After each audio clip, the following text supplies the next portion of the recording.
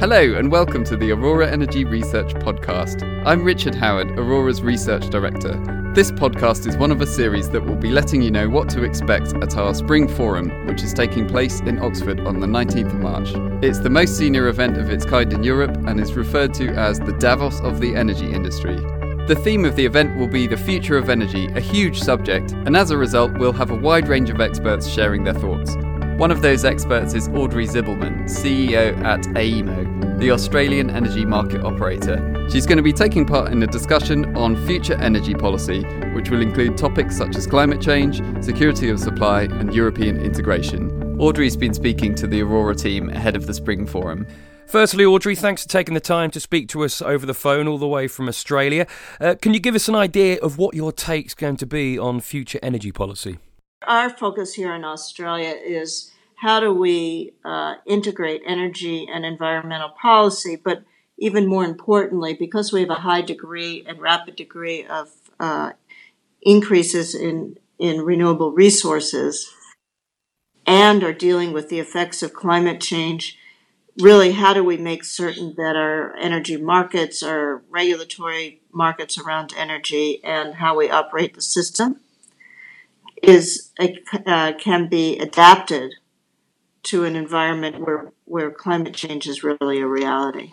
And what about the other participants? Is there anything in particular you're going to be listening out for? I'm certainly interested in hearing from the other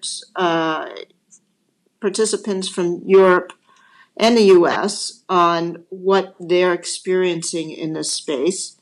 To me, many of us in the industry, National Grid being one, California ISO being another, are really confronting the issues of the fact is that when you hit a certain volume of renewables on your power system, it really changes the dynamics of the system. And the tools and the practices we developed in the last century to deal with systems dominated by large-scale dispatchable generation need to be updated and at a speed and practice that is much faster than this industry is habitually operated in. And so sharing these experiences, talking about what it means when you hit this inflection point, I think will be really critical. Certainly Ireland's another organization. And what some of us share is that, particularly with AEMO, we're an electric island, or Australia is an electric island. So it makes life very interesting. When it comes then to the future of energy, what are your big worries? I suppose, what keeps you awake at night? I think that the fact of the matter is what we see is once you start exceeding 35-40% of your resources where you're dependent upon renewables, the risk profile of operating a real-time power system changes dramatically, and we need the tools to be able to manage it. That is, I think, as an operator, that is certainly something that keeps me awake.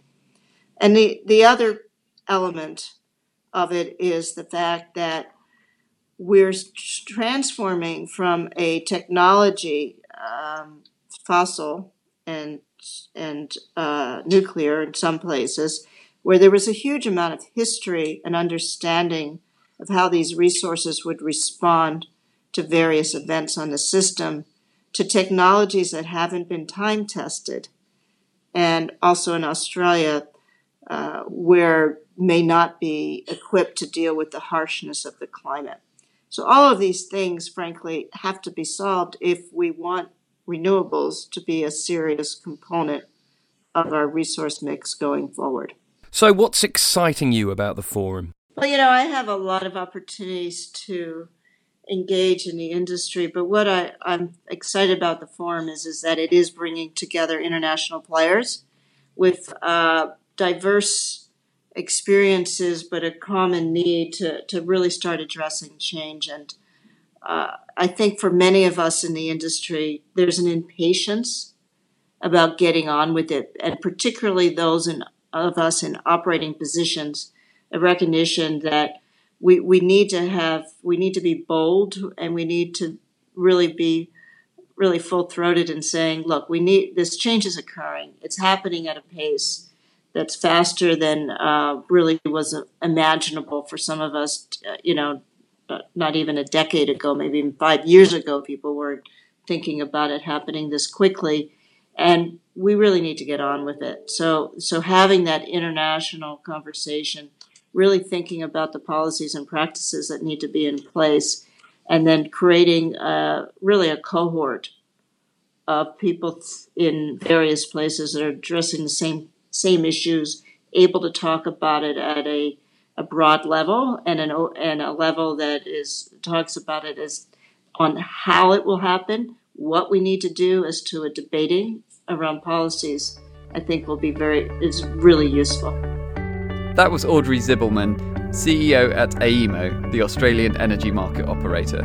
I hope this podcast has whetted your appetite ahead of the event on March the 19th. If you want to attend the forum, which is being sponsored by Greenco Capital, MUFG and Barclays, then tickets are still available. Go to our website auroraer.com for more information. Keep an eye out for more podcast previews in the next few weeks. There's going to be an episode released just after the conference itself that will give you a real flavour of the day and what was discussed. The best way to get hold of these podcasts as soon as possible is to subscribe to this podcast channel. Free, of course, on whatever your favourite platform is. And if you can rate and review us on Apple Podcasts, that would be much appreciated. Thanks for listening and goodbye.